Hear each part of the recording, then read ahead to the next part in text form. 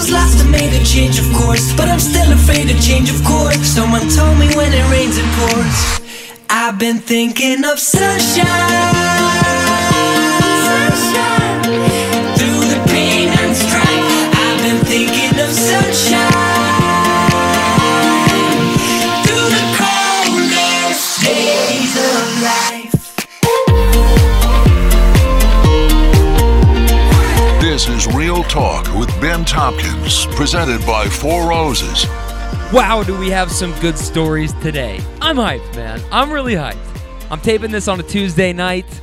The Lakers and Miami Heat are in the third quarter of this game, so by the time you wake up and this drops tomorrow, we're either going to be one more win away from another LeBron ring, which I am a fan of and want to see, or the Heat will have tied things up at 2 apiece and make for a very interesting last couple of games. How's everybody doing? I am Ben Tompkins. This is Real Talk, and we are presented by Four Roses Bourbon. I am. Listen, I'm in a much better mood. I really am. Okay, we got NBA Finals, we got college football, we got NFL playoff baseball. My Yankees won last night. I guess they won on Monday night. Tonight, I think they're losing. I don't know. Little real-time update check, maybe later, maybe not. But yeah, it's been at least 8 months since I fired up all 3 TVs at the condo, and it's been feeling pretty good. It's been feeling pretty good to have all those rolling and just watching sports, man. It feels good. It feels really good. But enough about that. You're here for the stories, all right? The first one that I'm going to share is in strong contention for the craziest story I've ever been a part of. I mean, this one is for the books. Remember the dude that had been shot in the leg that was riding in my front seat telling me about the string of armed robberies on Dixie Highway that he had committed? Remember that? And I'm sitting 2 feet away from him driving like I've never been nervous before doing this, but now my guard is up a little bit when this dude I just picked up from the Super 8, limping around with open wound bullet holes in his leg, is telling me about all the people he put a gun in front of their face and robbed. You know, that's where I kind of go, oh, this is kind of fucking crazy, right? That one has dominated the holy fuck power rankings, but my man Danny in this first story, fake name of course, all right, all anonymous, they always are, is about to really give that other dude a run for his money. An all-timer. We got an all-timer, and I cannot wait to share it, okay? I also had this other guy tell me a story that is seriously like something straight out of a movie type shit, all right? I swear to God, one of the funniest pranks I have ever heard. Devious, devilish, fucking savage, but goddamn, it makes for a great story, all right? And plus, I'm going to get kind of deep and introspective for a moment after a conversation that I had with somebody's great-grandma out here vibing with me in the whip. 77 years old, this woman, smart as a whip, all right? And it just illustrates this parallel between young and old and the circle of life, and it made me think about a book that I used to read all the time as a kid. And I got kind of deep in my feels about it, and I'm going to share that part. Okay, so good stuff there. And then finally, we will end with another wild story about a crime one man has been accused of. He pleads innocence, but he's been accused of a pretty serious crime, a pretty heinous crime, despicable, to be honest. And this man's connection to ISIS. Yeah, fucking ISIS, okay? It's wild, all right?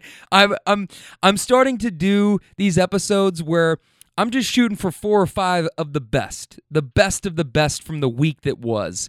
And I feel like I've got 4 here, 3 that are really good, a 4th that, you know, kind of just is the overarching, broad kind of, make me think about life type conversation. And I love those ones personally. I really do. I mean, I'm like an intellectual. That's like food for my brain. You know what I mean? Food for the soul. But I feel like we got 3 really good ones. And at some point, I am going to end up putting together a compilation, basically, where we do like the best of the best. You know, I picked like the 5 or 6 absolute best since we've been doing this. You know, over, I don't know, it's October, man. It's October now, so 4 or 5 months, and drop that. But these ones on this episode are going to be really good, and This first one, I swear to God, this is stupid lit, okay? I swear to God. So we'll jump into those in just a minute. First, I want to let you know that this Friday, I've got a pretty special guest coming onto the show. Her name is Marsha Reynolds, and Marsha is an expert in organizational psychology, and she's the president of Co-Visioning LLC, an executive coaching and leadership development company with clients that include Hershey's, American Express, and AT&T, to name just a few. She's a life coach, actually was one of the first 25 people in the world to become a master certified coach. She is the author of 4 books, a public speaker. She's even got her own TED Talk, and she's going to join me on Friday, and we're going to dive into emotional triggers, okay? This is a topic that I'm very interested in. As I mentioned, I recently experienced a pretty big shift in mood, and that explains why I kind of haven't been doing as much content coming out, at least consistency, over the last, 3 weeks, basically, right? I kind of hit a slump, right? I needed to hit pause for a second.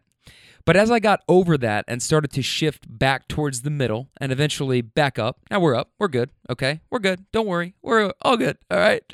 I started thinking, I feel like, and maybe I'm alone in this, but I don't think I am, but I feel like oftentimes I'll have this moment of clarity a couple weeks into a slump where suddenly in my head, it's like I'm waking up to something, this big revelation where I'm going, whoa, where did all this depression come from? You know what I mean? You guys know that I love The Big Short. Favorite movie of all time, okay? It has now solidified its #1 status as my favorite movie of all time. So now I'm reading the book it's based off of by Michael Lewis, The Big Short. Michael Lewis, guy who wrote Moneyball, Liar's Poker, fantastic writer. But I'm just about to finish this book, and it really all comes full circle because depression is like the '08 financial crash. Things can look great, right? Things can be looking up, no sign of slowing down, and then one day you wake up and you realize you skipped all the warning signs, you missed all the cues, and you're smack dab in the middle of a recession. Or, in this case, a depressive episode. How the fuck did I get here? What were the warning signs that I skipped? Or even missed completely altogether?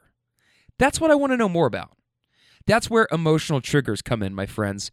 The '08 crash, just like depressive episodes, it didn't just happen overnight. They might seem like they do because no one is paying attention. But there are precursors. There's always indicators, little things going on just beneath the surface, or oftentimes even in plain sight. But we fail to connect the dots until it's too late. That's what I want to learn more about and get better at, connecting those dots, recognizing my emotional triggers in real time, and learning better responses to these triggers instead of just realizing them later and then binge eating or drinking to stuff these feelings and this root cause of these gloomy feelings down and avoid dealing with them, right? Because we all know that's not very healthy, but sometimes that's what I do, okay? I don't know how you deal with it, okay? Maybe you just ignore it. Maybe you go on a shopping spree. Maybe you, fucking beat your kids. I don't know how you deal with it, right? But we all have our ways of dealing with it. And more often than not, they're usually not the healthiest solutions to our problems, right? But sometimes it's easier to eat the double cheeseburger and large Cajun fry and large cherry Coke from Five Guys and then stop at Thornton's on the way home and grab a couple of your favorite candies and then go lay in bed and cry about it, okay? Not that I cry, but I have partaken in an event like that once or two times in my life, okay? I'm an expert, and let's just say that, okay? But here's the thing, is that's what I'm trying to improve, okay?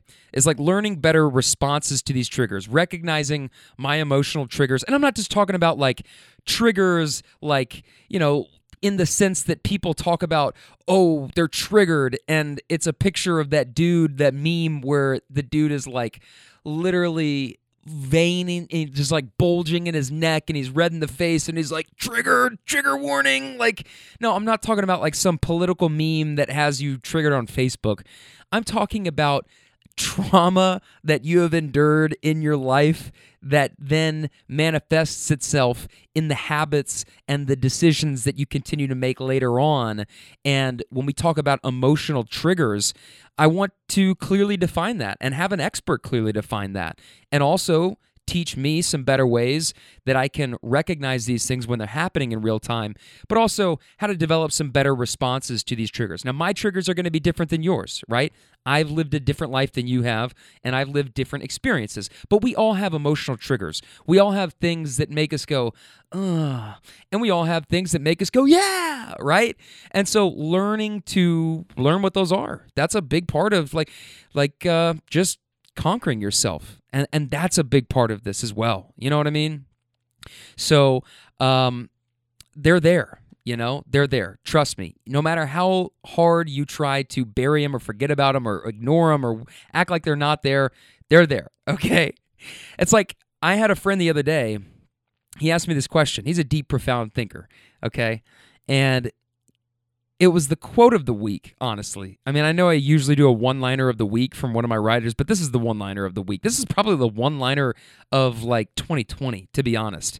Because this shit hit deep, and I wasn't ready for this, but it made me stop and go, oh, shit, that's good. That is good, okay? What he said was, he asked me, how can we expect to conquer anything in life if we first can't conquer ourselves? Oh, whoa, right? Holy shit. The holy fuck meter just jizzing out over at 100 110. Okay, it's like, wow, I got to almost say that again so that I can even try to attempt to comprehend how deep that is. How can we expect to conquer anything in life if we first can't conquer ourselves? That is the first step. Conquer yourself before you even try to help anybody else. Okay? If that's not the realest shit that I've ever heard, I don't know what is.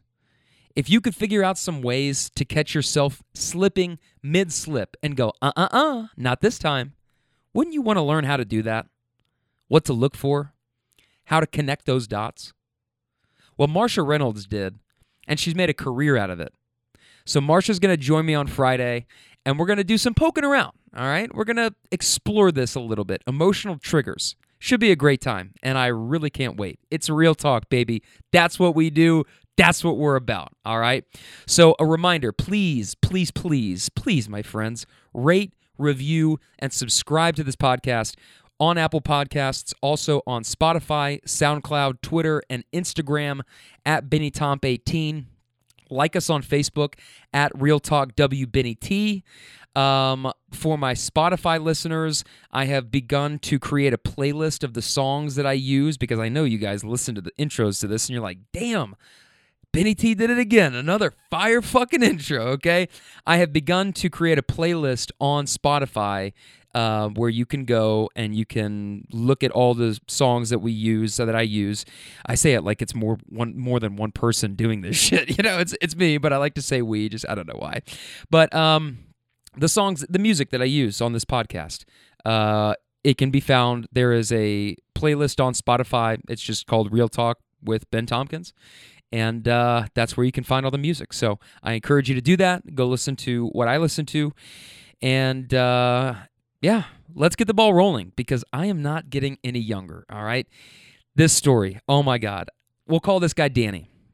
Again, reminder, all stories anonymous. We're not here to out anybody. We're just here to tell some great fucking stories. I picked up Danny from Metro Station off of Poplar Level Road. If you know, you know. And I had no idea what this was. So when I pull up and he has this devious fucking look on his face, I don't think anything of it. I just think, okay, how you doing? You know what I mean? Okay. So he gets in and the ride starts like it normally does. You having a good day? Yeah, what about you? Yeah. What are you getting into today? Oh, I'm trying to get into some trouble.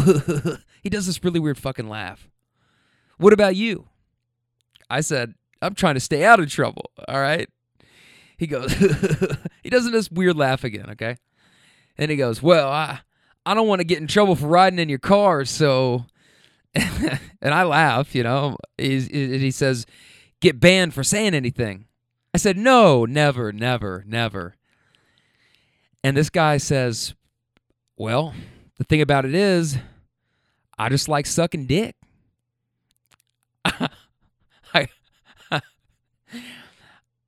Now, this is about the time where the people that I've told this story to already go, I'm kicking that guy out of my car. Like, now me, listen, you know me. If you know me, you know this about me. I'm a really non-judgmental person. I am comfortable in just about any situation. Just about any situation. I have not really found many situations in life, and trust me, I have put myself in circumstances that no sane person probably ever should. But I really don't get too uncomfortable, and I certainly wasn't uncomfortable here. But this is where most people do get uncomfortable, but I'm not most people. So instead of saying, get the fuck out of my car, or I don't want to talk to this person anymore, or being, judgmental about the fact that some dude just told me he loves to suck dick, this is where I kick it into that fifth gear. I take it to a place where not many people take it to, all for the story, right? So my mind instantly goes to, how many, what's the most you've ever sucked? Okay.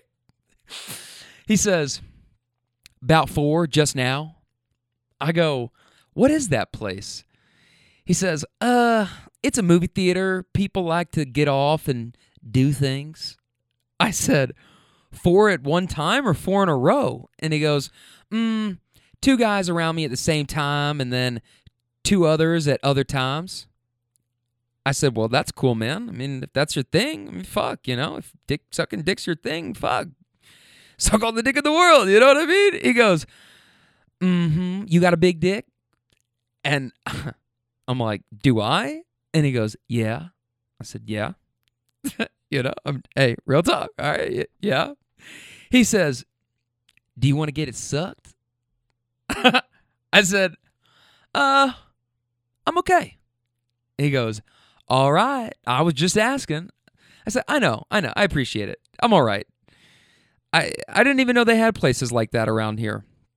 Like still, I thought that was like a outdated thing. He goes, oh yeah. Yeah, they got glory holes too, if you know what that is.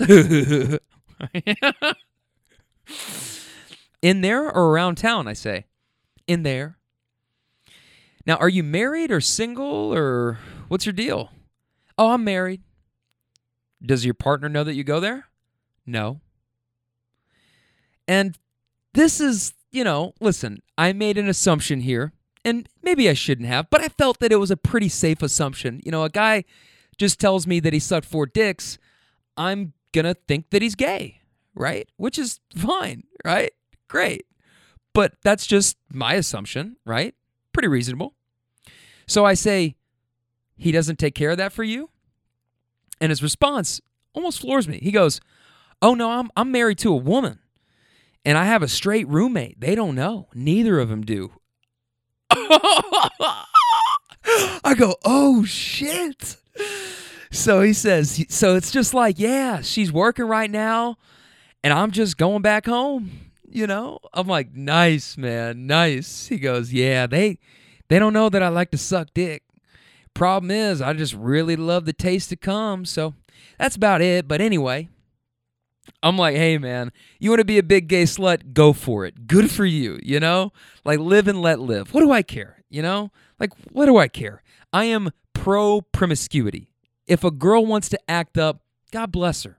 And if this dude wants to suck every dick under the sun, God bless him too, all right? Somebody's going to be saying, God bless this man. Ain't going to be me, but to each their own. That right there. It was like, seriously, probably a 9-minute ride, but in those 9 minutes, that took it to 0 to 100 faster than anybody that's ever gotten in the car besides my man that I picked up from the Super 8 that had fucking bullet holes in his leg that were dried scabs that were recent. That was crazy. But this story right here, I don't know.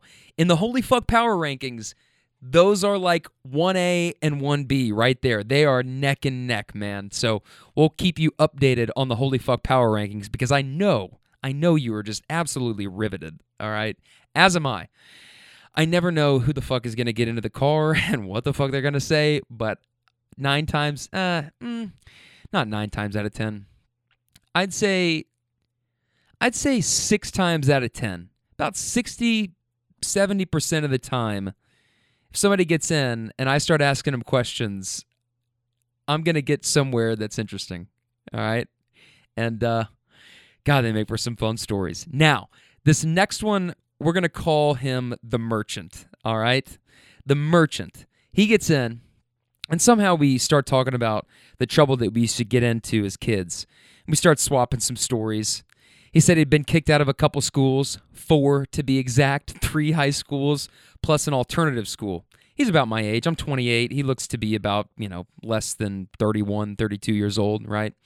He said he used to sell weed, alcohol, lighters, fireworks, whatever young teenage boys could get their hands on, right? He had it for sale, thus earning him the nickname The Merchant. Everywhere he went, he was proud of it. He was bragging about it. One of his schools tossed him out because they thought that he had a bomb in his backpack. But it turns out it was just a couple mortars and a 6-pack of Bud Light. Nonetheless, he was out. So I shared this one with him, and I'll share it with you now. When I was in 8th grade, they used to have something called Gatorade Ice. You guys remember that?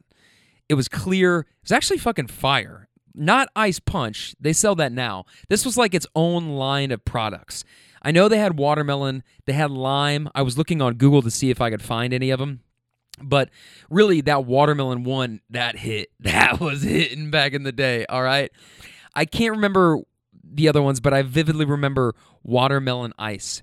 And I'll never forget, I love Four Roses bourbon, but I have always been a vodka drinker. That's what I came up on, cut my teeth on. It's still, if I'm turning up and we're going hard, it's vodka Red Bulls till I die, baby, all right? But in 8th grade, I got some shitty vodka or whatever, and I decide that there's some kid that says he'll buy it from me. And so I say, okay, well, I'll bring it to school, and you can give me, $10 for this water bottle of Gatorade, and we'll call it a fair day. So he's like, okay, so I think this is a fucking genius idea, and to which the Merchant agreed with me, which was kind of nice. But I take one of these watermelon ice Gatorade bottles, and I drink the Gatorade, but then I fill the rest of it, I fill it with vodka. And I bring it to school in my backpack. And we used to, if you got dropped off to school early, if your parents dropped you off to school and you got there before a certain time, kids weren't allowed to roam the hallways. So everybody had to go to the cafeteria and kind of hang out until I don't even know what time school started in middle school, 8 a.m., at 7:30, when you could kind of go and everybody could start to go to their lockers and to the classrooms and all that kind of shit. Well, we're all sitting in the cafeteria, me at this table, and I can't remember who else was there. I can't even remember the kid that I was selling it to. That's how long ago this was, okay?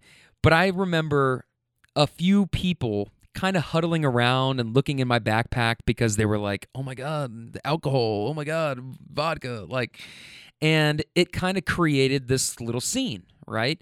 To one of the monitors who was standing up by the front of the cafeteria that saw 7 or 8 boys all huddled around going, okay, everybody else is sitting down and there's something going on at this table. And they're all looking in this backpack. What's in there? What is that?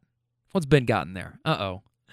So she comes over and she's like, Ben, what's in the backpack? And I'm like, well, do I tell her? Or she goes, is it porn? Do you have a pornographic magazine in your backpack? Is there Playboy in there? And I don't say anything. I'm not going to incriminate myself. I learned from 7th grade social studies about your refusal to incriminate yourself and assert your 5th Amendment. So that's what I'm like. I'm not going to say anything if she really wants to look in my backpack. Now, I should have told her that also I don't consent to searches, but since I'm on school grounds and I'm 13 years old, what the fuck am I going to do, right? She looks in the backpack and she pulls out this bottle. Like she's looking in there for what she thought was going to be a Playboy magazine, right? Oh, boys will be boys. Well, she's looking through all this stuff, and then suddenly she looks at this Gatorade bottle, and she's wondering probably why it's filled to the brim. You know, probably looked a little sus.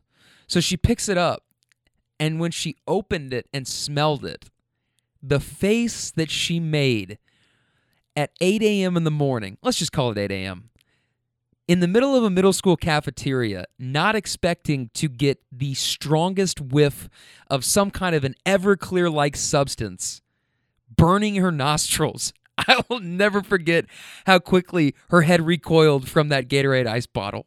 And it wasn't long before I was escorted to the principal's office and suspended for school from 3 days. And basically, it was the best 3 days of my life because at the time, my mom had this nice-ass Porsche 911 Carrera drop top, and she basically drove me around for 3 days while I had nothing to do. I mean, what do you have to do when you're in 8th grade? You can't do anything, right? So I obviously couldn't watch TV. I was grounded, right? Air quotes.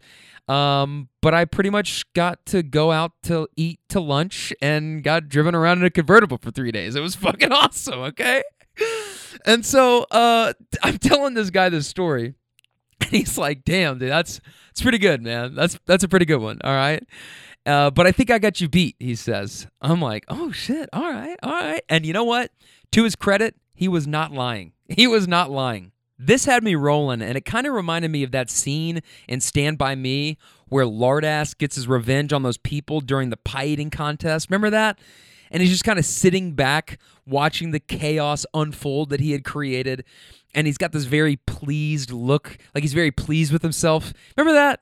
This was kind of like that, but way more savage. He says he wasn't a bully in school. He might have gotten in a lot of fights, but it wasn't because he was picking on people. Quite the opposite, actually.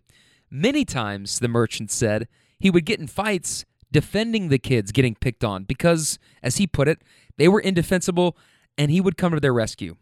That's pretty noble, all right? The people's fucking champ over here. I can get with that, all right? He said gym class was where a lot of this kind of shit always went down. He wasn't an athlete by any means. Him and the kids that he kicked it with used to sit in a circle at one end of the basketball court. They were the group that kids had to go around when they were playing basketball. You know what I mean? You remember those kids, right? And we laughed because the way that he described it was sitting in a smoking circle without the smoke, being so young that, you weren't smoking, right? But he says one day, these kids that were kind of like the bullies, right? The athletes, the cool kids, whatever the fuck, they're acting tough. They're thinking they're hot shit. So the merchant decides to make a bet with these kids. You guys think you're tough? Let's see how tough you really are. So he proposes that in order to see who the biggest bitch in the class is, they put Icy Hot on their balls, and whoever screams the loudest is the biggest bitch in school. Last one standing wins. There wasn't even a prize or anything really to win, just the sheer perception of peak masculinity and proving that you're not a bitch, which, as a 15 and 16-year-old boy, means the absolute world. So they all go in the locker room, probably 8, 9 dudes, and they proceed to slather Icy Hot all over their balls. And what transpired, the merchant said, was a scene straight out of a fucking movie. Everyone was fine for about the first 15 seconds. Oh, this isn't bad. Another 15 seconds go by, and then the tingles started. And he said the looks on these kids' faces went from, this is no big deal, to grave concern, dire circumstances, real fast. Wait a minute. What's going on? Fuck, this kind of burns. The first kid to scream didn't even last a minute. Pretty soon, all of these boys are jumping from side to side, holding their danglers, running around the locker room, red in the face, screaming, sweating. He said one kid fucking puked, it was so intense. They run over to the sinks, and they're trying to throw cupfuls of water on their balls just to get it off. And he's sitting back the entire time laughing his ass off, as I am at this point, imagining this scene play out in my head. So I ask, what about you? Did you scream? Like, how bad did that burn? That's the thing, he says. These kids were suckers. They just accepted the bet without even thinking about it. But me, right before class had started, I had stuffed my pants with paper towels. So when they're passing the Icy Hot around, I took a glob of it like I was going to do it, just like everybody else. I put it down my pants, but there was no way I was putting that down there. I wiped it all off on the paper towels and acted the entire time. Played these kids like a fucking fiddle, he says. And now I'm laughing even harder because the thought of someone faking everyone else out and watching them freak out and sitting there going, oh, guys, it really hurts. Oh, it really burns. Like, while all these other kids are doubled over, writhing in pain and rinsing their balls off in sinks. Kids fucking puking, okay? It's like a scene it's like the Epicac scene from fucking Family Guy. That's something straight out of a movie, dude. And he kept on saying, Revenge of the Nerds, okay? But as these kids ran around screaming and crying, unbeknownst to them, him and the kids that he kicked it with, they couldn't contain their fits of laughter. Revenge of the Nerds, indeed. How did it end, I ask? Well, those kids still hated us and called us names and picked on us, but they never got physical with us again after that.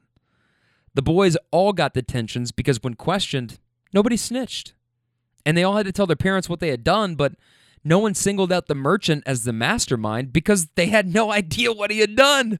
They were all shook. They all thought that he had put it on just like them, and they probably still do. So he skated because it technically was all of their decision collectively, and he didn't force anyone to do it. They willingly took the bet and made it a contest. They just didn't know it was rigged.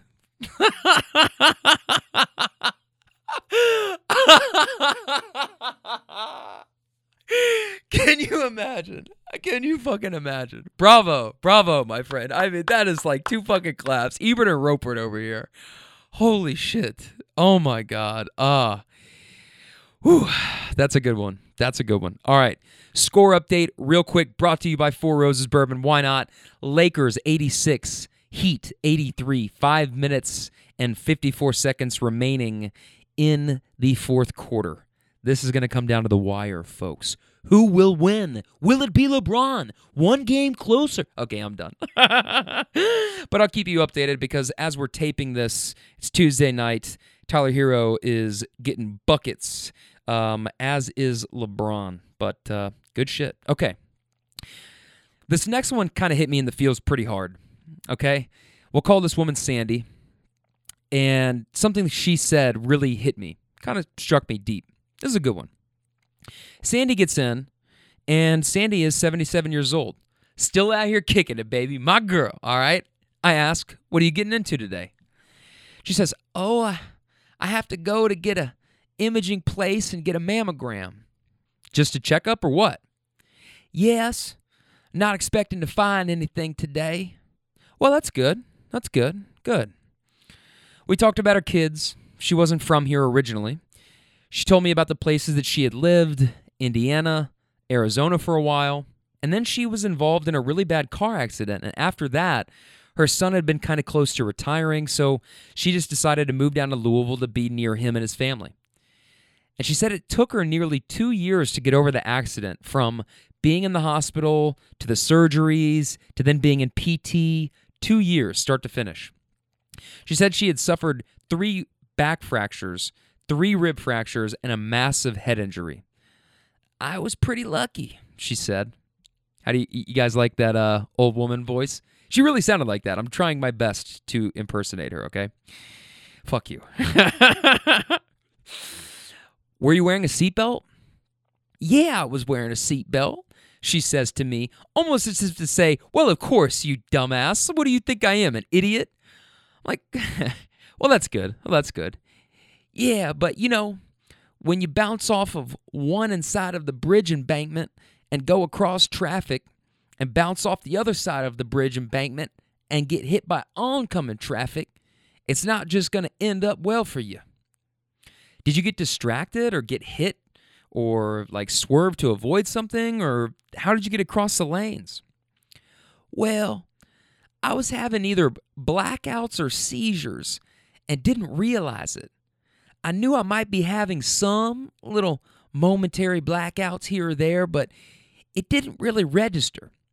So I had the feeling something was happening, and then the thought I was going to pull off the road. And then it all went dark, and at that point, that's when I hit everything. And I don't remember much of anything, just snippets, until I went to rehab. Wow, that is scary. And, it's probably best that you don't remember anything and don't have to live with that image and that trauma, But I'm glad everything ended up okay and you made it through all that. It's not easy to not only make it through just kind of the jarring, wow, I just got in a really bad accident type thing. And, you said you didn't remember it. Some people might have nightmares, or you never know how that's going to affect people moving on. And then going through PT for all that time and getting your strength back and just doing super remedial tasks that didn't used to take you long, but now takes you triple the time. And then it's like you're relearning how to do all of these little things, tie your shoes, walk up steps, get in your car. That's really challenging. That's really tough, and you did it. And she says, I remember walking with my walker and watching a little child learning how to walk. And I said, I know what you're going through. And that right there was the gut punch for me, or in this case, a heart punch, because that sunk a body shot straight to my soul, hit me right in my feels. Right there, that image. And she says, but I'm really lucky to be here, and I keep remembering that every day. Thanks to the Almighty, I'm here. I get to enjoy every day. I could very easily not be here. That was it. But it's just one of those conversations. I mean, we talked a little bit more, you know what I mean? But that wasn't the end of the ride. But that was one of those conversations that just makes me realize what a gift life really is, a fragile, fleeting gift. And it illustrates this parallel of old and young people. It's like different phases of life, but your status is kind of the same in a way. Think about it. When you're young, I'm talking a baby, right? Toddler, you're not able to take care of yourself. You got to rely on the help from others for nurturing, for food. You're dependent on everybody. But once you get to be grown, 18 years old and on, you're good for a while, right? Because you're independent. You can go places. You can earn your own money. You can make your own decisions. You can vote, right? You can drive yourself wherever you want to go or get an Uber. Hey! But once you get to be grown, once you get to be old, and I'm not talking midlife, okay, boomer old, all right? I'm talking 65 plus, senior territory, right? Once you hit those points, your body starts to go. It starts to give out on you. Or maybe it's your mind that starts to go. But most of us, when we hit that age, have to again rely on others to get along. We once again become dependent on others. And it reminds me of one of my favorite books that I used to read as a kid with my mom. She used to read it to me all the time. It's called Love You Forever by Robert Munsch. It's a wonderful book where there's a baby boy and his mommy, and she comes in when he's a baby, and she's rocking him back and forth, and she says, I'll love you forever. I'll like you for always. As long as I'm living, my baby you'll be. And she does this at different points in the boy's life throughout the book until he's a teenager, and then he's a grown man at one point. But then towards the end of the book, eventually the mommy gets sick, and the son comes up to be with this sick mother who can't even sing it to him anymore because she's so sick. So the little boy, who's now grown into this man, picks up his sick old mother, and he's rocking her back and forth, and he says the thing, as long as I'm living, my mommy you'll be. And that's the circle of life. That's the fucking circle of life. And here's Sandy, this 77-year-old woman who's been in this car accident and is learning to walk again, looking over at this little baby. learning to do the exact same thing. And that's a powerful image to me. It's like you and me, no matter what we look like, old, young, black, white, Asian, Hispanic, male, female, rich, poor, gay, straight, right? We can look very different. We can be at two totally different points in our life, and yet we can look across a room or a restaurant, and we can look at each other and go, I know exactly what they're going through, when it's something that you're both doing and struggling with. And most of the time, that's just fucking life itself, right? That's not always super evident just looking across the room, but when you guys are both trying to do something, you're being humbled by it, maybe you're doing it for the first time, whatever the case may be, my friend. That's the circle of life. That's the circle of life. You can look at somebody and just go, I know exactly what you're going through. I get it. I've been there. Fuck, I'm there right now. That's the human connection. Pretty powerful stuff. Sandy, my girl, 77 years old, keep on doing it, baby. Do the damn thing. All right, and final story of the day from Doug. We'll call him Doug. I picked Doug up from work, kind of a rougher part of town, Broadway, Dixie Highway area, and I'm taking him to where he lives over in the Beachmont area. Out-of-town listeners, if you're not familiar with the layout of Louisville, these are kind of what you would call the south end, west end of Louisville. Typically higher crime rates, no judgment. It is what it is. Lower median income. Take from those statements what you will. Facts. Just real talk, all right? But I'm taking Doug over to where he lives from his work. And it looks like he literally just walked out of an abandoned warehouse. So I ask, what do you guys do there? Furniture delivery and setup. Nice stuff. Lots of people work there. Come from like the Congo. Got one dude from Albania. I said, how the hell does someone from Albania land in Louisville, Kentucky? Bad luck, I guess, right? That's what he says. And we both start laughing. And he says, I thought I had it bad, but shoo, obviously, he's just joking around, right?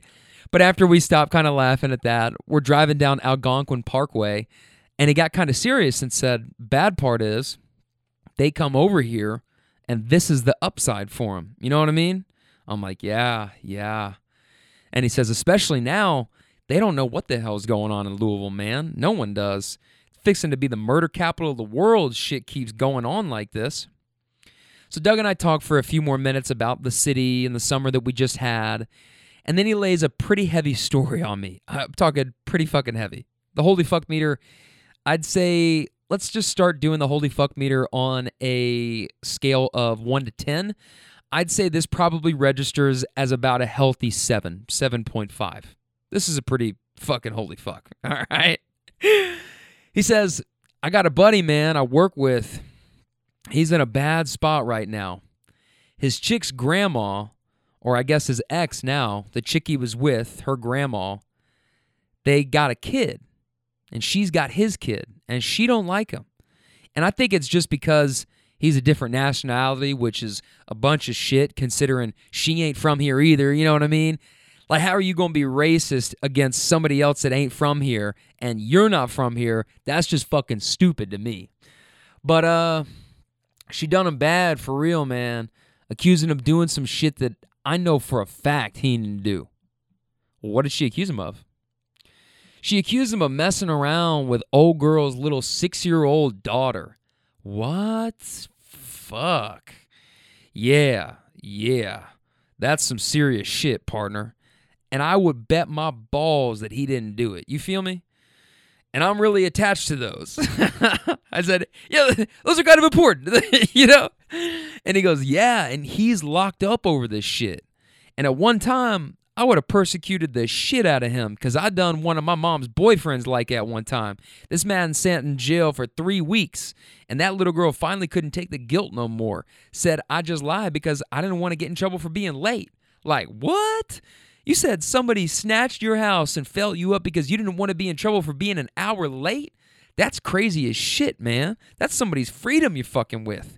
And this is no fun jail. This ain't a vacation. The food sucks and the company's even worse. That kind of didn't make sense to me when he said it. And I still, don't know if he was saying that one of his mom's boyfriends, like he did that to the guy. But then he said the little girl felt guilty. I don't know what he was kind of talking about there. But anyways, we move forward with our coverage of this intriguing story. So is he still locked up right now? Yeah, he's only been there for like a week, thank God. But I mean, this man ain't used to this shit. You know, he ain't from around here. He ain't had no people over here. And I feel kind of bad for him, for real. I think he's a good dude, and I do not see him doing this at all. And I know how to judge a character. You know what I mean? I said, so is he trying to fight it or what? Yeah, but he don't really know how. He barely speaks any English. He is like in a bad spot, man. And then on top of it, he lived with this chick for more than 2 years, you know? And I heard him on the phone with her. Is baby girl okay? Is she doing all right? Has she ate? You bathed her today? I mean, he's treating her like his own daughter, you know? He just wouldn't do that. I don't believe he did it at all. So I say, his chick or his ex-chick, whatever she is, where is she at in all of this? Is she not speaking up about this, or what's her deal? Well, she just told her boss, I just can't lose my daughter. You understand? I just can't lose my daughter. I just can't lose my daughter. And that's all she keeps saying. And I think she's trying to tell us, but she can't lose her daughter. So she ain't going to come out and say it. My granny or my mom is a piece of shit. Whoever's doing it, it's crazy, man. I'm like, man, that is super tough. Yeah, he's the one from Albania and shit. You feel me? I said, wait a second. This is the guy from Albania? Yeah, man, this guy has really had some bad luck, man. Same guy. He had fucked around and screwed up with ISIS and shit and got away from all that. Came here and now this. I go, ISIS? Fucking like ISIS, the Black Flag's fucking ISIS? No way. Yeah, cuz he said ISIS goes around over there in all those little countries and they're promising you all this money and all these women and this and that and the other. And coming from a poor family in a shitty country, his words, not mine, it looks pretty good, but what they mean is you're going to go out and get us a bunch of money and shit like that, and you ain't getting squat. Besides getting shot in the head if you don't do what I tell you to do. So he had to run, literally, run in the night from these people just to get over here. And now he's getting screwed around by what I consider, honestly, a more evil force than ISIS. Like, accusing somebody of shit like that, they don't treat you nice in jail for shit like that, man, at all. You know what I mean? Be somebody's girlfriend. All that tough shit can change your life, partner. Our shit don't stretch like women's now. Wrong bowel movement fuck you up being somebody's girlfriend over there. Fuck that. I said, yeah, that'll ruin your day pretty fucking quick, I guess. Now, I don't know if on an evil scale, if that is more evil than ISIS. I'd say they're both pretty fucking bad, okay? ISIS and accusing an innocent person of molesting a small child just because you don't like the person, those are both pretty fucking bad. So I'm not going to do a meter on that. But, yeah. And you talk about bad luck, man. This is the same Albanian, right? The same Albanian. I had no idea that this is where this conversation was going to lead or land when, you know, we're talking about, oh, yeah, this guy I work with, he's from Albania. Bad luck, I guess, landing in Kentucky. Bad luck? Bad luck is walking out to a Kroger parking lot and realizing that you've got a flat tire. Bad luck is getting to the gym and realizing that you forgot your headphones at home on the charger. You know what I mean? Like, escaping ISIS, coming to America, and then getting accused of child molestation, that's not bad luck. That I don't know what that is, but that I don't know what that is, but that is certainly worse than bad luck. That is where I leave you, my friends. We had 4 pretty good ones. I feel like those are pretty good. Come back next week. I will have Uber Stories Part 12. Come back on Friday where I will have Marsha Reynolds the certified life coach. We're going to talk about emotional triggers. It's going to be great. And by the way, the final from the bubble. Your Los Angeles Lakers, 102. The Miami Heat, 96. Lakers up 3-1. LeBron one ring closer to the ghost of Michael Jordan. Not even the ghost, just the perception of Michael Jordan. An impenetrable brand in the sports landscape like we've never seen before. But here is LeBron banging down the door, baby. Oh, they're showing Jimmy Butler walk into the locker room. I don't know what Jimmy Butler had, but after he went all out in Game 3, I thought that he was probably going to come out a bit flat, because even then, he dropped 40 points and went off. Like, no disrespect to Jimmy Buckets, the original Jimmy Buckets, right? But they barely got past the Lakers despite that performance from him. Like, it was tied, and the Lakers probably should have taken the lead and won that game. But they kept on like flirting with it, it's like the two cars on the highway. One's like kind of going faster to catch up, but then they kind of drift back, and then they catch up again, but then they kind of drift slowly back, and they can never push forward past the other car to win a race. That was like the game 3 the other night. This game came down to it, close game, tied late, all the way through. I was watching actually. On my iPad, I've had my iPad up, and I went to my girlfriend's volleyball game, and I mean, basically because I'm the best boyfriend ever, right? You know, I have got these two conflicting game schedules, these game times. One is a beer league volleyball game, and the other is LeBron, and I'm like, baby, I gotta at least bring my iPad and watch from the stands, cheering them on, by the way. Don't let anybody tell you that I don't cheer on their team, okay? I actually take pride in sitting up in the stands and doing my best redneck impersonation. And the other teams, they're never amused, but I am, and that's all that matters. I live to entertain myself, and hopefully I know that if I can entertain myself, I can entertain you, and I can entertain other people. And most of the time, I'm pretty accurate in that statement. So I'll sit up in the stands and I'll say things like, "Step on the neck," and the other team, you know, they're like, "Who the fuck is this guy? You know, this guy sucks." But whatever. I'm just cheering on my girl, who, of course, looks at me from where she's standing on the sand volleyball court. Like, oh, God, why did I choose to bring him? And I'm just sitting up here with a big smile on my face, and I got parents that are sitting next to me who are watching their kids play. And it's not like, I don't know, parents coming to a volleyball game, we're not like 19 years old. You know, we're not like 15 years old. I don't know. My parents never came to any of my intramural football games or anything like that. And if I had one tomorrow, I probably wouldn't say, "Hey, Mom and Dad, will you come and bring us juice boxes and sit up in the stand?" But you know what? Regardless, I shouldn't be ripping on that, because they're my audience and they got a kick out of it the entire time, the people that were sitting next to me. So I feel good, you know? I'm not trying to take shots. I'm really not, all right? I'm really not. I got to know what Jimmy Butler had, though, and see if I was right in this proclamation that I put forth. Because I just thought, if you put forth that much effort and you come that close, you know, to almost losing, but he won, but barely. I feel like he might come out flat a little bit in the next one. And I don't necessarily know that a 22-point performance is coming out flat. That's what Butler finished with. But he was 0 of 3 from the three-point line and finished 8 of 17 from the field, which isn't terrible. I mean, that's, just below 50%. How about that? How about that fucking math on the fly? You like that? You like that? Kirk Cousins style, baby. And Iguodala still out here balling. The antithesis, the bane of LeBron's existence, whether Iggy was with those great Warriors teams, of which I was certainly a fan of.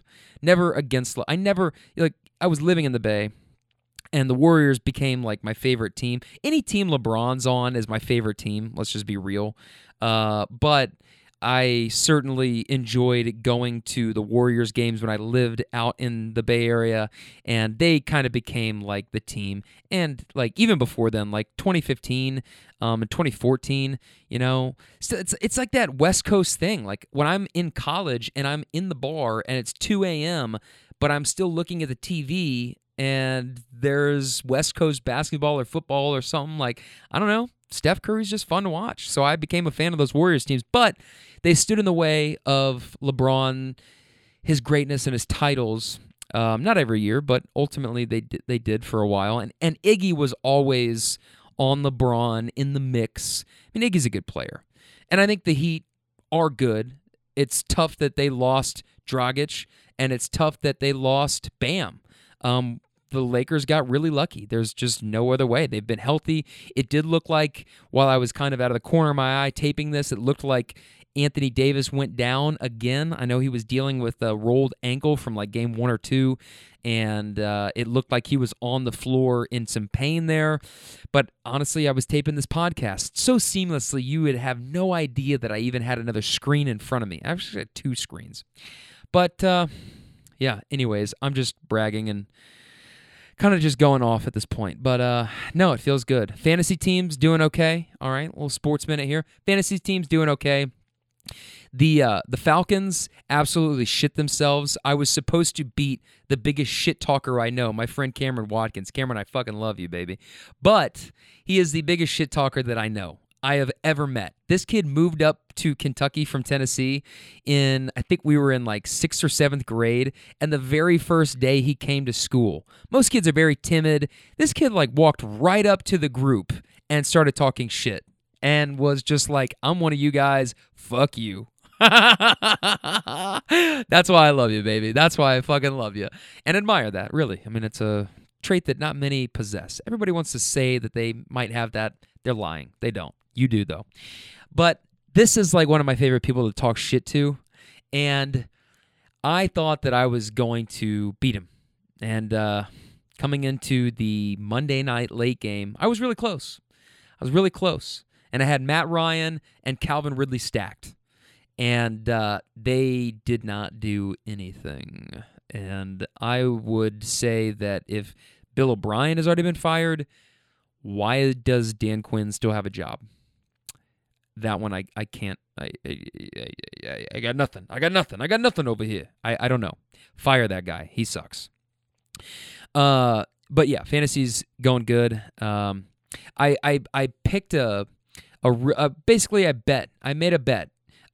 Streaming defenses is something that I do. Not everybody does. Maybe, I mean, I'm not certainly, it's not like I'm trying to say that I'm the only one that does this, but I look each week for who's the worst team in the NFL, who's the worst offense in the NFL, and what defense plays them this week. And I'll pick up that defense and start them. And most of the time it works out pretty well. Sometimes it doesn't, shit happens. There's flukes. But I picked up the Rams defense this week because they were playing the New York Giants. And what do you know? The Rams ended up scoring 12 points in fantasy, the most in the league last week. And I had them across the board on all 6 of my teams. So it was a big bet, and it paid off, and it was beautiful. And I went 4-2 all across the 6 teams that I got. I know, I'm a sicko, but I really just was kind of feeling it this year. And last year, I really wasn't. Last year I spent 12 p.m. to 2 a.m. on the couch watching the earliest games all the way until the Pac-12 games. And I would be so burnt out from sitting around and watching, 20, 25 college football games that I didn't even care about, but felt like I had to be an expert on to come in the next week and talk about during the week. I would be so burnt out that I wouldn't even want to watch NFL games at all. Like, I was so out on the NFL last season, and that's why I didn't even talk about it that much on the sports radio show that I was doing, because I was like, I am not watching enough of these games to even begin to scratch the surface on this stuff. And I just try to do mostly college stuff, and I felt like, Louisville, we don't have college, or we don't have pro sports teams, so a lot of that is just the market, people are Bengals fans, but Bengals talk radio isn't really driving the needle around Louisville, and neither is Colts for that reason either. And, Tennessee Titans, again, it's just not really moving the needle. So I did a lot of college stuff, and most of the time, fantasy football-wise, like the last 2 years, not going to lie, I basically rested on my laurels from having a couple of good seasons, maybe like 3, 4, 5 seasons ago. I've always been pretty competitive, pretty good at fantasy football. It's not rocket science, but, just getting lucky with guys staying healthy or being active on the waiver wires or picking up guys that you think are going to pay off. I chronically do this too, where I will pick up and draft these rookies that are like a year away from actually being value in the draft, but I usually waste these like kind of higher up draft picks on these rookie wide receivers and running backs thinking, oh, I'm going to get this guy that I just watched all year in college, and now he's going to come in. And usually it takes about a year. There are certainly exceptions to that, right? But this year, I just did it differently. I went, who's the best available when I'm drafting? I'm not going to take a quarterback early. I'm not going to overpick a defense and a kicker, because I used to think, like my strategy drafting used to be, I'm going to get the best position possible at every position. So I'm going to take a good quarterback, probably over, way too early, third round, but get the best one. I'm going to take a kicker and a defense in, I don't know, the way too early, basically, is what I'm trying to say. I don't know how many rounds there are, I can't remember, but way too early. When the reality is, dude, most of the time you're going to stream your defense anyways, and most of the time, if you don't have a kicker on a good team that's scoring a lot of points, you might end up streaming your kicker as well. So I just went straight up running back, receiver, running back, receiver, running back, receiver, quarterback, probably in the 6th round. If Mahomes or Lamar was there in the 5th or 6th, I was taking them. And so I do have Lamar on one team. I got Mahomes on one team. I got Kyler Murray on one team. I think I took him in the 7th round of that one. The one that I'm in that's a 10-man league with my friends that I've been in for over 5 or 6 years, I have Matt Ryan, and that's the one that I really needed Matt Ryan and Calvin Ridley to do well, and Ridley had been doing well, but this fucking week, man, they just absolutely look like dog shit. Ridley, despite having 5 or 6 targets, didn't even have a single reception, so he ended up with his big fat 0, nada, zip. And my shit-talking friend definitely laid it on me. As a matter of fact, I think I have that video. He sent me a video. You guys want to hear what a great friend my friend is? I'll put this video in so I can let you listen to it. I'll put it, you know what? I'll just go ahead and do it right now. Here's my friend Cameron talking shit to me. This is the video that I woke up to this morning.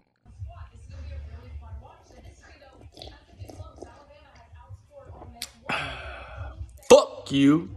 Hold that L. Talk that shit. Suck these nuts. You hear the way that he talks to me? Get out of here. Come on. I thought we're supposed to be friends over here. No, I'm just kidding. Of course, it goes both ways, you motherfucker. You motherfucker. You got me this time.